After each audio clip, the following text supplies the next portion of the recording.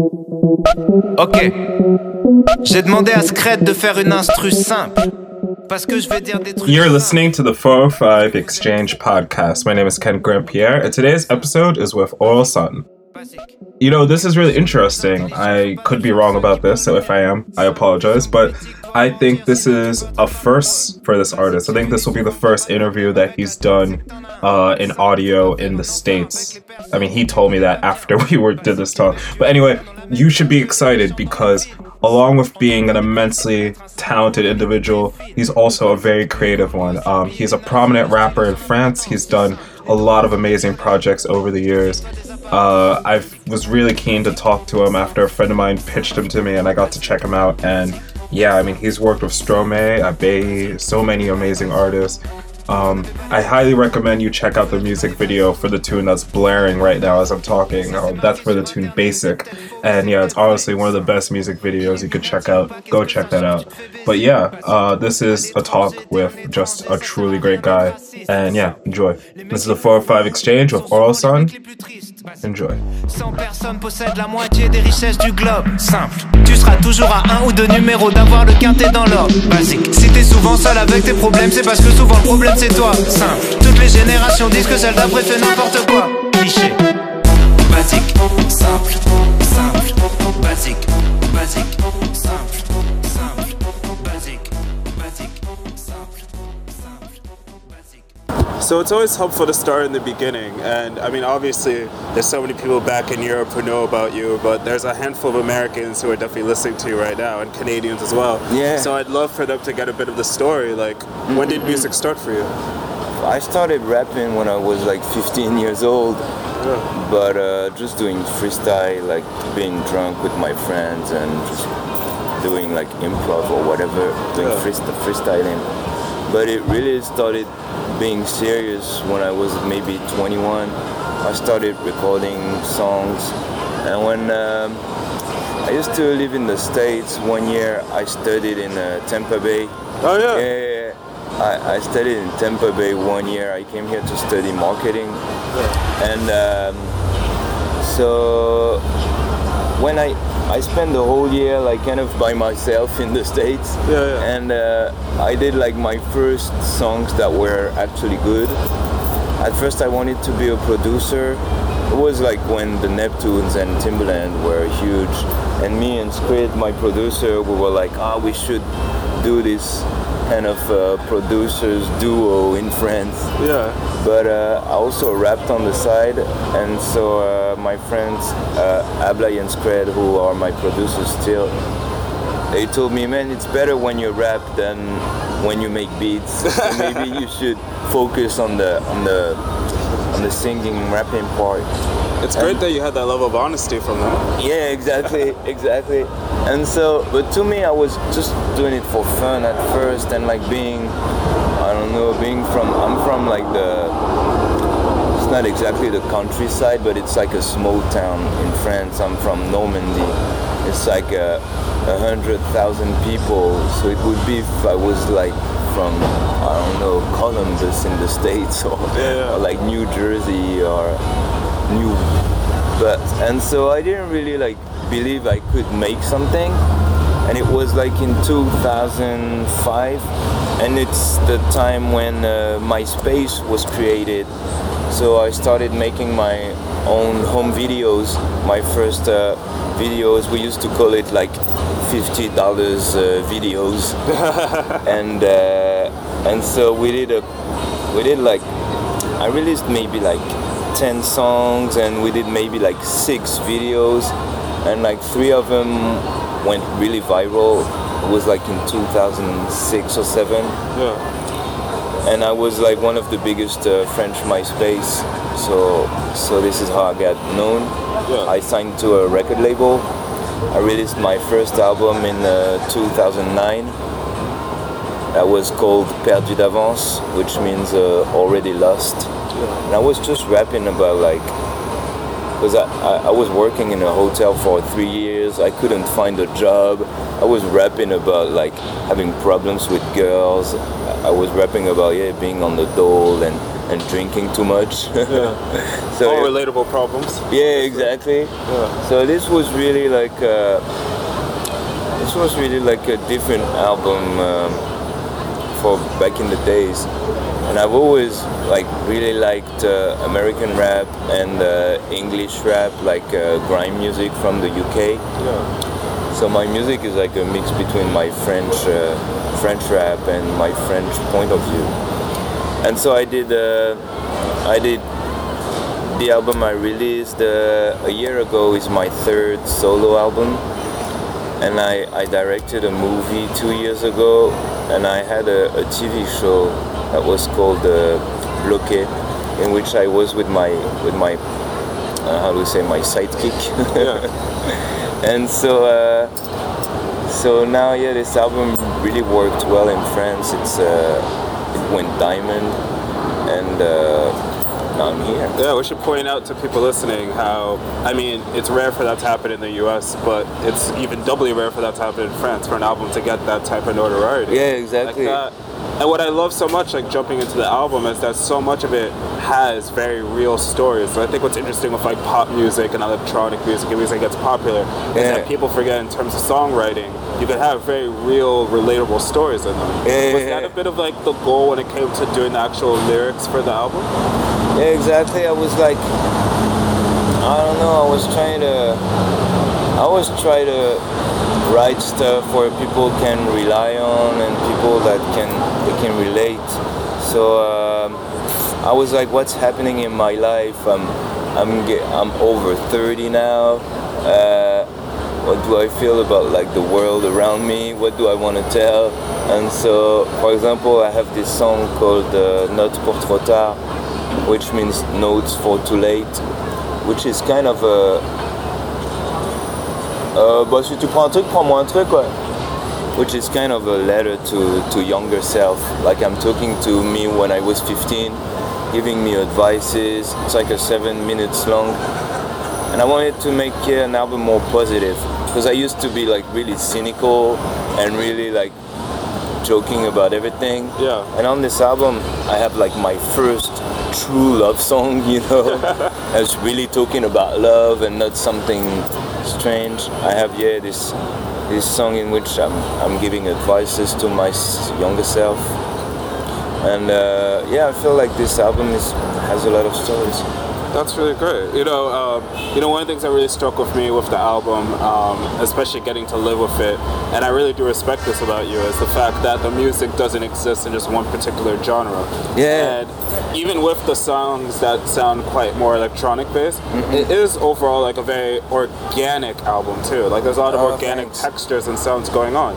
Thank you very much. Yeah. I wonder, like, would you say that was an obvious route for you, or like is it always second nature to make sure there's like all these different sounds going on, or is it difficult doing that? It's at the same time normal and at the same time difficult, because for example, I've been rapping for like 20 years almost, and now like the most rap I listen to is trap music, and I'm like, I want to be influenced by what I listen to because it's the stuff I like, but I don't want to be like a French version of Migos, because that's not me, of course. Yeah, you don't want to be chasing something that's disingenuous. Yeah, exactly. So I'm like, how am I gonna use this kind of patterns for the flow, and this kind of, for example, like most of the songs on the album, they're around like 120 BPMs, 130, which is like the BPMs for the trap. So it allows me to use this kind of flows and at the same time change the drum patterns. And so I just mix. I'm also really into like folk music and I don't know, Bon Iver, James Blake. So I'm like, how am I gonna put this in like 50% of myself? I feel like that comes across on the record, like those influences more, like Bon-Iver and James Blake. Because what surprises me is it feels like you very much considered how someone would listen to the album, like how they would take it in. Yeah. And I know it sounds almost weird to say this, but I feel like a lot of musicians don't consider that element, that someone has to live with this. Yeah. I wonder, like going back to that idea of an organic sound and utilizing that, what do you say when it came to this album, you know, your third record? Was that a bit of a goal in some ways? Yeah, exactly. I work with Scred. He makes like most of the beats on the album. I also worked with Stromae and Faz, And at first we were like trying to find the genre, but it never happens. Like we're not making commercials. I mean, you can like have a brief for the whole album, it never works. So at one point we just went in the studio, and in order to have like one song I like, we have to make like 5 or 6 songs, and at some point you're like, okay, this is good, we should go deeper in that way. But I listen to a lot also of electronic music, so I'm just trying to, for example, the song Basic. Yeah. It's like I also listen to a lot of African music, because in France we have like a lot of mix between rap and African drums and stuff like that. Yeah. So yeah, we wanted to put all this and make it work. For example, the song Basic, that was maybe the biggest hit on the album. Yeah. It's I had this idea, like when I told Squid it was so complicated. I told him I want to make a song where every sentence is like so logical it becomes absurd. And I might be like, this is basic. So he started to play some drums, and I was like, I would love it if we had like a UK feeling to the bass. And so he started to make some drums, and I started to just put sentences together. It does have that song. It has that drum and bass feel to it. Yeah, exactly, because of the yeah. And so, for example, that song, before releasing it, we were just like, we don't know if it's any good. Well, it's funny. I actually really wanted to ask you about that song because, yeah, obviously it's a year old, but I think what's interesting is that song is still a lot of people's entryway into your music. Yeah. And I wonder, because as well as the song, there's also the amazing video that goes along with it. Yeah, thank you. Me and my girlfriend were watching it a few days ago, and I remember we spent like a good 30 minutes after talking, going like, how did they make this video? Yeah. So now that you're sat here, how did you make that video? And also, did the video live up to what you envisioned for it to be? Yeah, exactly. It's a duo of directors that made it called Greg and Leo. And since Basic has this military kind of stuff in the rhythm, like, and since I'm like talking to the people, telling them, you need to learn your basics. You need to eat your vegetables. Yeah, exactly. So they had this idea of doing a scene like in that movie, Full Metal Jacket. Yeah. And so I was like, yeah, that's fun, let's do that. But what would be crazy is if it's like it never stops. So we came with this idea, and so they started like calculating how many people, how many extras do we need. And they were like, okay, if we put one guy every meter, it's gonna be like 350. Or like 350, how are we gonna pay 350 people? It's over budget. Yeah, already? Yeah, so we went to Ukraine. We went to Kiev, where the extras are less paid, which is unfortunate, but allowed us to make the video. And so the thing is that so I'm working. It took us like one day just to figure like who will do what, and just me to have the good tempo, because I have to walk like at a certain tempo so we see the people. And there's one guy holding a drone, but he's holding it like the whole video, and at the end he just turns it on and makes it fly. Which is a very tricky thing to do for people listening, because basically to make it seem that seamless where it's like released from his hand. I was wondering that, to make it release from his hand and go in the air. Exactly. It's very hard to do. Yeah. So this is why Greg and Leo are great directors. They used like the fact that the drone stabilizes the picture really well. They used it as if it was Dolly, and then they had the idea to turn it on at the end of the traveling. So this is what made the thing really cool. And then, like, how do you, like, because I imagine people often bring this video up to you, like, how do you feel about it after the fact? Like, so much time has passed. I'm so happy. And what's crazy is that in France, you had so many people, like, using the video to protest. For example, you had, like, lawyer strike, and so the lawyers did like the basic video.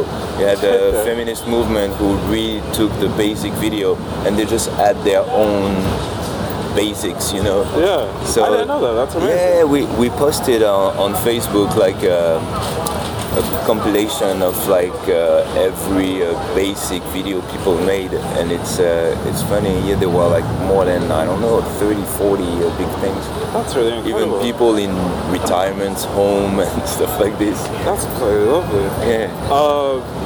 Do you know what? Like, I really wanted to ask you about this tour that you're on. You're here in the States on a U.S. tour. Yeah. Is it your first proper U.S. tour? Have you toured it First, before? Boston was my first gig in the U.S. ever. Oh. Yeah, I'm so happy. I know last night you played Irving Plaza. One of the things I kept hearing about, and I noticed as well, is the fact that it's really incredible that it's not only French people or only Haitian or only people from Montreal come to the shows. It's also people, just Americans. Yeah, it's crazy. What is that like? I'm so happy. I'm so happy, and I need to, because I thought there would be like only French people, but there are maybe like 10% of Americans and people that don't speak French. Yeah. So I need to adapt my show, man. I need to like explain the songs before and do more English. I need to speak English more during the show. But yeah, I'm so happy about that because I don't know, it's like a dream come true. And I was talking to some people who didn't speak French yesterday, and I was telling them, wasn't it like too long or boring? And they were like, you know, when we go see even like English-speaking people, you don't hear well live, so it doesn't change much, you know. Oh yeah, that's a good But point. like if you go to see like a pop band, you won't obviously know what they say all the time. So they're like, we're trying to imagine. I try to make the more gestures I can. Like it's almost like for. Well, you brought up Stormé earlier, and I remember a couple years back in 2015, I was talking to him about this as well because he was doing his first wave of U.S. shows, and I remember him being a little frustrated because it was mostly French people coming to the shows at first, but then it changed over time. Yeah, this is what he told me. He told me first there's gonna be like a lot of French people, and usually they come with their one American friend. Yes, the one friend from the office. Exactly, exactly, to show them like the culture. and then next time you come back and they bring more Americans, and if you do the work, like people, I know I'm never gonna be like mainstream in the US with French songs, but who knows? I mean, you can, like, some people just like the thing. Well, I did a little tour in the US with the movie I directed like 3 years ago. Yeah. And it was mainly like American people, but that were fond of French cinema. Ah, yeah. Yeah, which is. I mean, it's helpful. Yeah, exactly. It's like it was like maybe 200 people every city.